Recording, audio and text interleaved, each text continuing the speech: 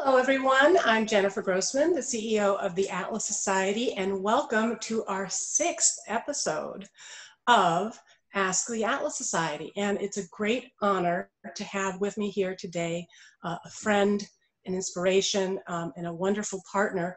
Richard Lorenc is Executive Vice President of FEE. Hey, Richard. Hi, Jen. It's great to see you. Great to be on the episode. It's great to see you too. Now, we didn't coordinate this. There was no dress code, but clearly you got some kind of memo. Tell me a little bit about that lapel pin. Well, we are big fans of the lapel pin at FEE. We have many of them. Over the years, we've made logos, we've made different figures to represent our thought. But one of my favorites is the one that I'm wearing now, which is actually a dollar sign that is made out of two pencils. And the reason we put this together is we wanted first to spark conversation when we're wearing it, because we could say something like it talks about the economic value of an education in economics. But also we wanted to represent two things. One is the iPencil essay that our founder, Leonard Reed, wrote, and it talks about the parable of the market process. And then the other thing is the reason you wear your dollar sign lapel pin is in recognition of Ayn Rand's thoughts and the value of money. And I always think when I look at this one and look at yours, I think of Ayn Rand saying that savings buy time. And I think about that a lot these days. You know, and I've been thinking about iPencil actually a lot, because iPencil is sort of the process of how, you make a pencil and all of the different elements that come into it. And, between iPencil and Atlas Shrugged, we're living through that right now, right? We're kind of making our own masks. We're having to forage for food, and it really gives us an appreciation for the free enterprise system and individualism, and a firsthand lesson of what happens when the blunt instrument of government steps in and takes over, and the economy shuts down. So anyway, thank you for that. I also just wanted to, for our viewers and listeners, I wanted to thank you as our partner. We've had a very robust partnership with FEE. FEE has distributed over at least 1,500, I kind of lost count, of our Anthem graphic novel to students at their many summer seminars and conferences. You guys are always a great partner in sharing our videos, sharing Truth and Toleration, Pocket Guide to Objectivism. So we have so much in common in terms of our first principles with you guys. And I also just feel a special bond, because I remember when I wrote Can You Love God and Ayn Rand, I got an outreach from you guys to say that you appreciated the Big Tent approach to kind of building liberty. So I understand you have a few questions. So I have a few questions for you, but why don't you go ahead? I would love to ask you questions. Yeah, from a moment ago, what you were saying about our trying times, it makes me think of something that our senior fellow Anthony Davies says: every once in a while, capitalism looks like socialism does all the time, and only then for a very short amount of time. And I think that's one of the things that we are trying to teach our youth audience at FEE these days in our pivot to the fully online format. We typically go into schools, but because the government schools are all closed and everyone's at home, we're now going online. And so my real first question to you kind of gets to the purpose of philosophy for our student audience, because this is something that we're trying to teach people between the ages of 16 and 22. We talk about the freedom philosophy, and you mentioned Big Tent. We call it ecumenical. The freedom philosophy includes limited government, individual freedom, free market economics, strong moral character, many of the things that really are assigned to objectivism too. And so my real question for you, Jen, to begin the conversation is, during these extraordinary times, sort of what is the role of philosophy for someone who's of a student age? Well, I think that's a great question. I think that, first of all, we need to think of what do we mean by philosophy. I think it's sometimes it can be easy to think of philosophy as this ivory tower concept, and certainly it can be studied academically. We were founded by Princeton-trained philosopher David Kelly. Our senior scholar is Stephen Hicks, who's also a philosopher and has a specialty in objectivism, and was going to be speaking at FECon, which before it got shut down. I hope we'll have another opportunity to have him bring his message to your students. I'm not a philosopher. I'm a business person. My perspective on philosophy is that it's a practical system of principles that guide your actions, so that you don't have to just approach every situation that you encounter as if it's ad hoc or happening from for the first time. So Ayn Rand made the point that we all have a philosophy. We don't have a choice about that we need a philosophy. You can only make a choice about whether and how you choose your philosophy. Is it something that you choose through a conscious and disciplined process of logical thought, or is it something that you just accumulate by default, and that it fuses together into a solid weight, as she said, of self-doubt, which holds your mind down where your mind's wings should sprout. I think you can use your philosophy to protect yourself. You can use, if you have others who are not using philosophy, they may not be operating in a logical way.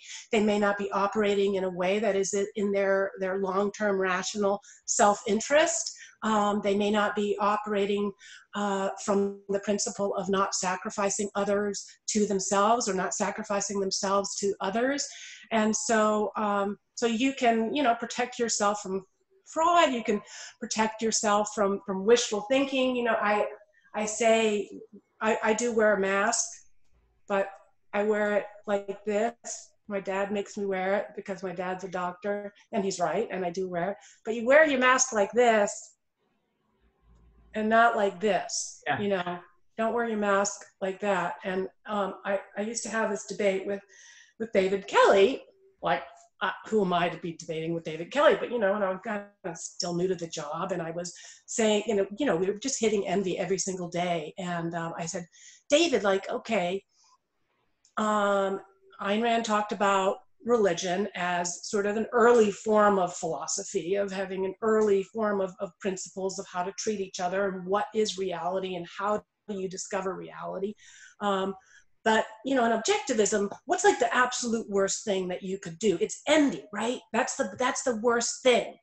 And he said, no, it's evasion. It's evasion. It's avoiding the truth. It's avoiding the responsibility of thinking. And, right now we need to think. Ayn Rand talked about man's mind as his basic means of survival. So if there was ever a time when we really needed to think about survival and think long term, now would be it. I think it's really valuable what you said, Jen, about actively choosing your philosophy and not letting it happen to you in a passive way. Thinking through things from their premises and working through in an intellectual way, not just letting things, as you said, accumulate through experience, which of course we all do learn through experience, and that's helpful, but to choose the type of mental models that you want to employ and what you believe to be true. And I really like the definition of objectivism that I was reading on your site a little bit earlier today, which is that it's a philosophy rooted in reality, reason, and individualism. And you write on your bio, actually, that when you took the job, you felt like the world needed that more than ever when you started at the Atlas Society. And we at FEE talk about how the world needs the ideas that FEE talks about today more than ever too, because there are so many young people who, in many other consequential events, just like 9/11 and World War II and the Vietnam War, the financial crash of 2008, 2009, they are forming their philosophy now. And so the world needs a clear message of individualism, reason, and reality, I think it's true to say more than ever before right now. And I think the value of philosophy that you laid out for students is perfect. It's a shield. It's a way to protect yourself from being taken advantage of, either intellectually or physically. Yes, to protect yourself, but also to accomplish your goals. You know, to Rand talked about your pursuit of happiness as your highest moral ideal, and productivity as man's noblest achievement. So so yes, protect yourself, you know, but also how do you think through what are the values that are going to help you achieve success in life. And I think that the values that Ayn Rand talks about, and the fact that she also, which was really revolutionary, kind of lionized inventors and scientists and entrepreneurs and builders. You know, these are characters in books that are living values, and sometimes living mixed premises values. And so it's a really wonderful dramatization of that. But you know, I have not been through anything quite like this, but I've been through, you know, 9/11. I was in New York when that happened. I have been, you know, that had my house burned down and everything that, you know, I own. So I've been through sort of natural disasters, and this is a combination of a natural disaster and a man-made disaster. I've been, you know, I've lost jobs. I worked at Dole, and it, you know, at some point that economics of the world changed, and it got sold off to different countries, in part because of tax rates, you know, lower corporate tax rates overseas. It made more, you know, interest for the company to sell those components of the company off. But you know, in every time, one of the things that I've kind of fallen back on is this principle that, you know, every bad situation can be made worse. And so it's really how we act under pressure, how we act when we're facing crises, that can build those character traits and build that mental muscle, you know, that you need in order to work through difficult situations. And also, you know, I mean, where a lot of us are losing our jobs, we're losing our livelihood, we're losing our freedoms, and you know, we want to survive, and we might have an opportunity to reinvent ourselves. I've had to do that a few times in my life. So I think having these principles can help you in a practical and a principled way work through both the crisis and, you know, the potential opportunities that lie beyond it. I like what you're saying about attitude, and I'm a big fan of Stoicism as a philosophy. I've read a lot by Marcus Aurelius, and I have his meditations in my nightstand to reference every now and then. I was reading something else that you had written on your website recently about the Atlas Society's response to the pandemic. And you wrote in there about not only doubling down on productivity and undertaking new major projects, but you also say the right attitude is important. You talk about benevolence, cheerfulness, gratitude, spunk, and humor. And I think having those qualities, I think gratitude out of those that you named, I think is the most important for me during this crisis. But just putting yourself in that frame of mind where you can feel those things and you can see the world with those through those lenses is vital to surviving anything like this. Yeah, gratitude is a huge one for me, and it was really an interesting challenge for all of us at the Atlas Society when our chairman, Jay LaPierre, said, I want you to, no, I'm not,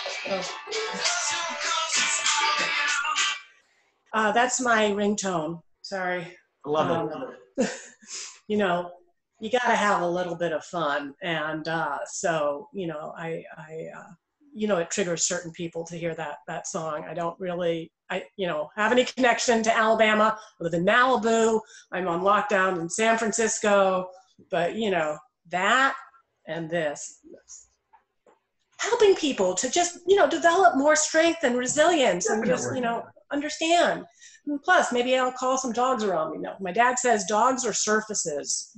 I know a lot of dog lovers out there, but dogs are surfaces, so be careful.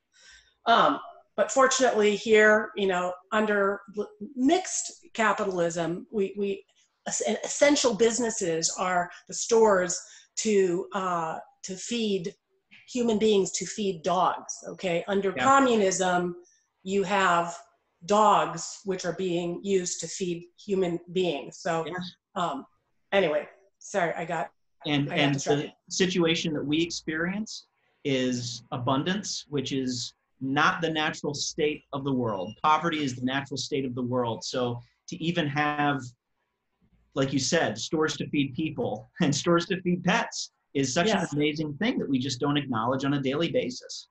And it only happens through capitalism.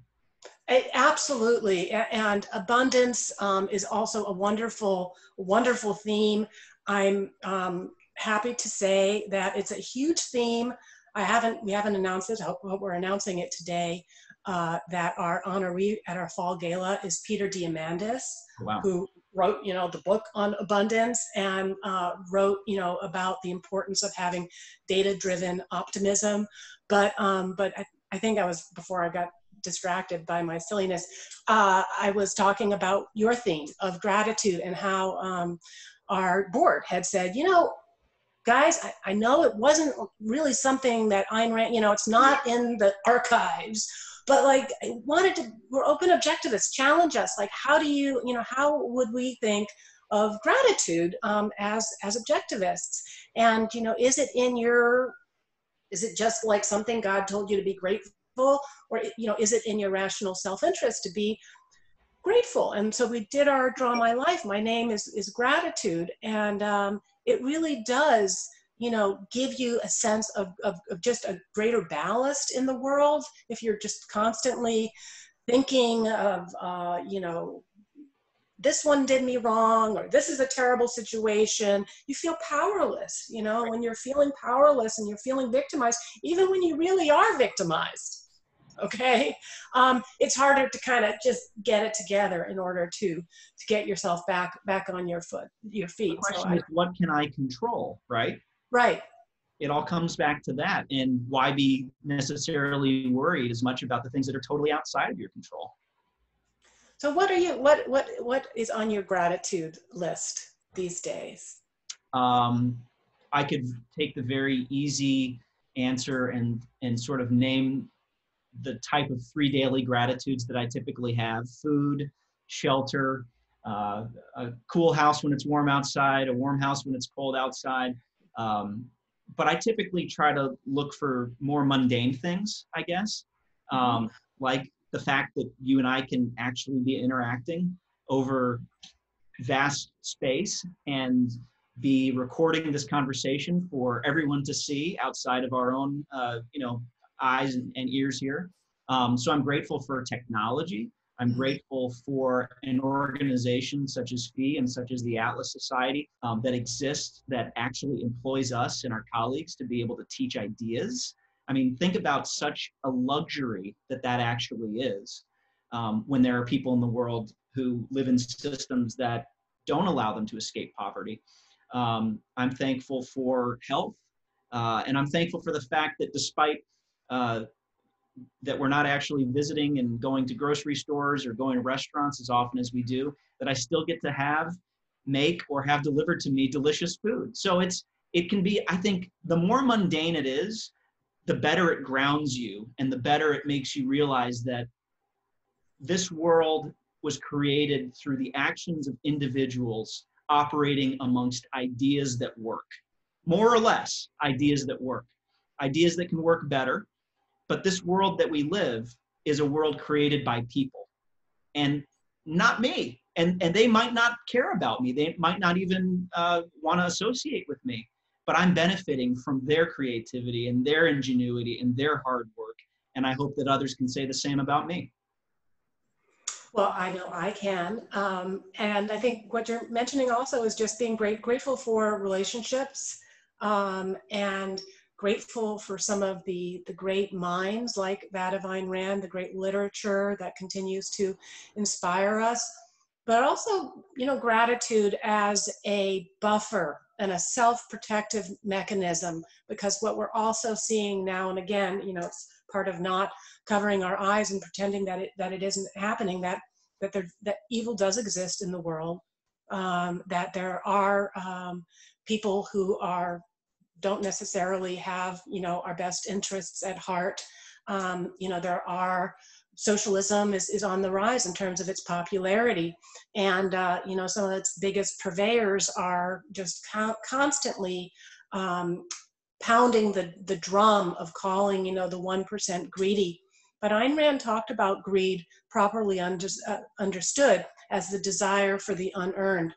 So those, you know, proponents of socialism, those proponents of collectivism, those proponents for greater redistribution, greater government control, they are using victimhood. They are using entitlement. You know, they are using resentment, and these are all things, you know, that some of us we carry within ourselves. And so, in order to, you know, as we search for inoculations, as we search for ways to protect ourselves, gratitude is a wonderful spiritual shield against these other kinds of viruses that bad actors are using in order to promote political agendas that are quite the antithesis of the kinds of principles on which America was founded. And it reminds me that how Ayn Rand described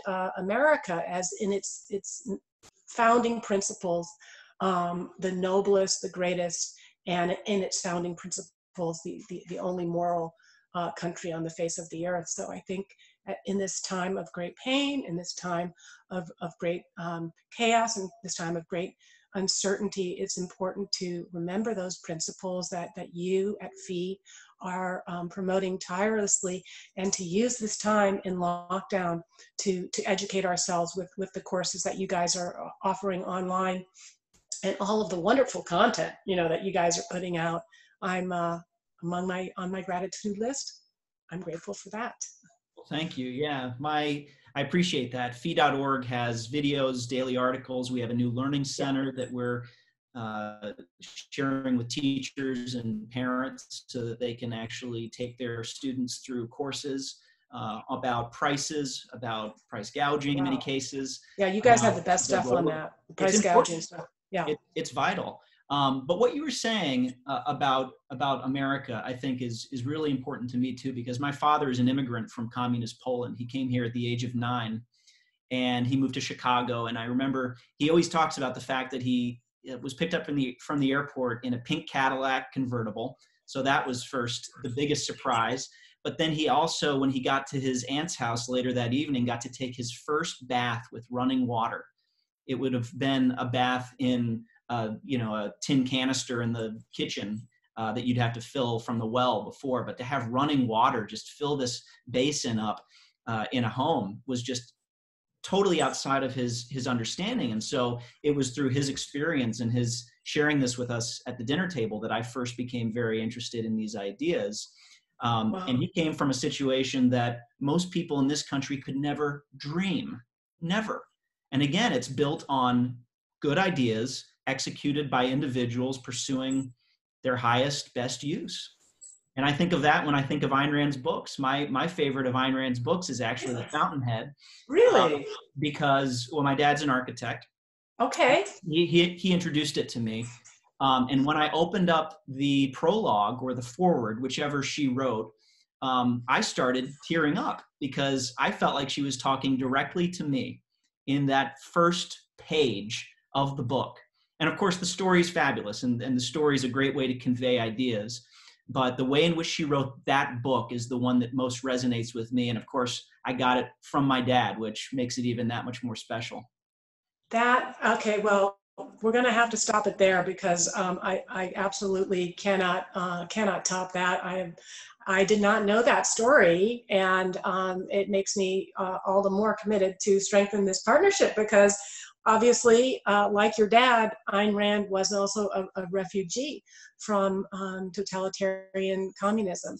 And we have a lot of our students, I'm sure you do as well, including students who are refugees from Venezuela, who tell their story, and they say, guys, I mean, this is what you're living through right now. This is what socialism looks like, you know, when you have to go out and hunt and keep on going and trying to find where where you might get supplies. So wonderful time, a wonderful book recommendation. Also, I wouldn't say it's my favorite Ayn Rand book, but also We the Living, which was her first, would be a good one to remember right now. So what else should we be reading? And we'll close on that. I'm now reading, iPencil. yeah, iPencil's great. Economics in One Lesson is one that we return to all the time by Henry Hazlitt. That's available no charge on fee.org. The Law by Frederick Bastiat. The three, iPencil, The Law, and Economics in One Lesson are kind of our main trilogy that we'll give to students at our seminars and try to refer people to whenever they call us up or send us an email. I'm reading currently a book that's been sitting on my nightstand for a while. It's by Neil Ferguson, The Tower and the Square, and it's all about networks and the value of networks. It opens up with some interesting conversations about the Illuminati and the Rothschilds and how everyone tends to think that progress happens through big formal institutions such as governments, right? And that most historians examine the documents that are immaculately kept by governments and formal institutions.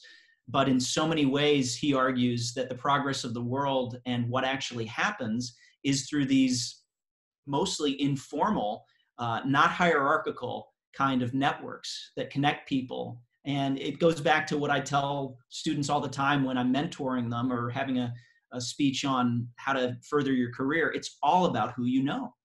And I truly believe that to be the case. So this book really speaks to that. And so I recommend that. I love Neil Ferguson as an author generally. I think his histories are awesome.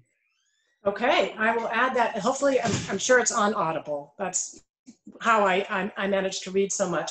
But I will put that on my reading list, and you will see it in some Atlas Society memes coming up, and we will tag Fee, our wonderful partner. And I hope to see you in person on the other side, but otherwise we could do another one of these. And this was a lot of fun. Thank you so much. Likewise, Jen, had a great time, and stay healthy. Thank you. Namaste. Bye-bye. Bye.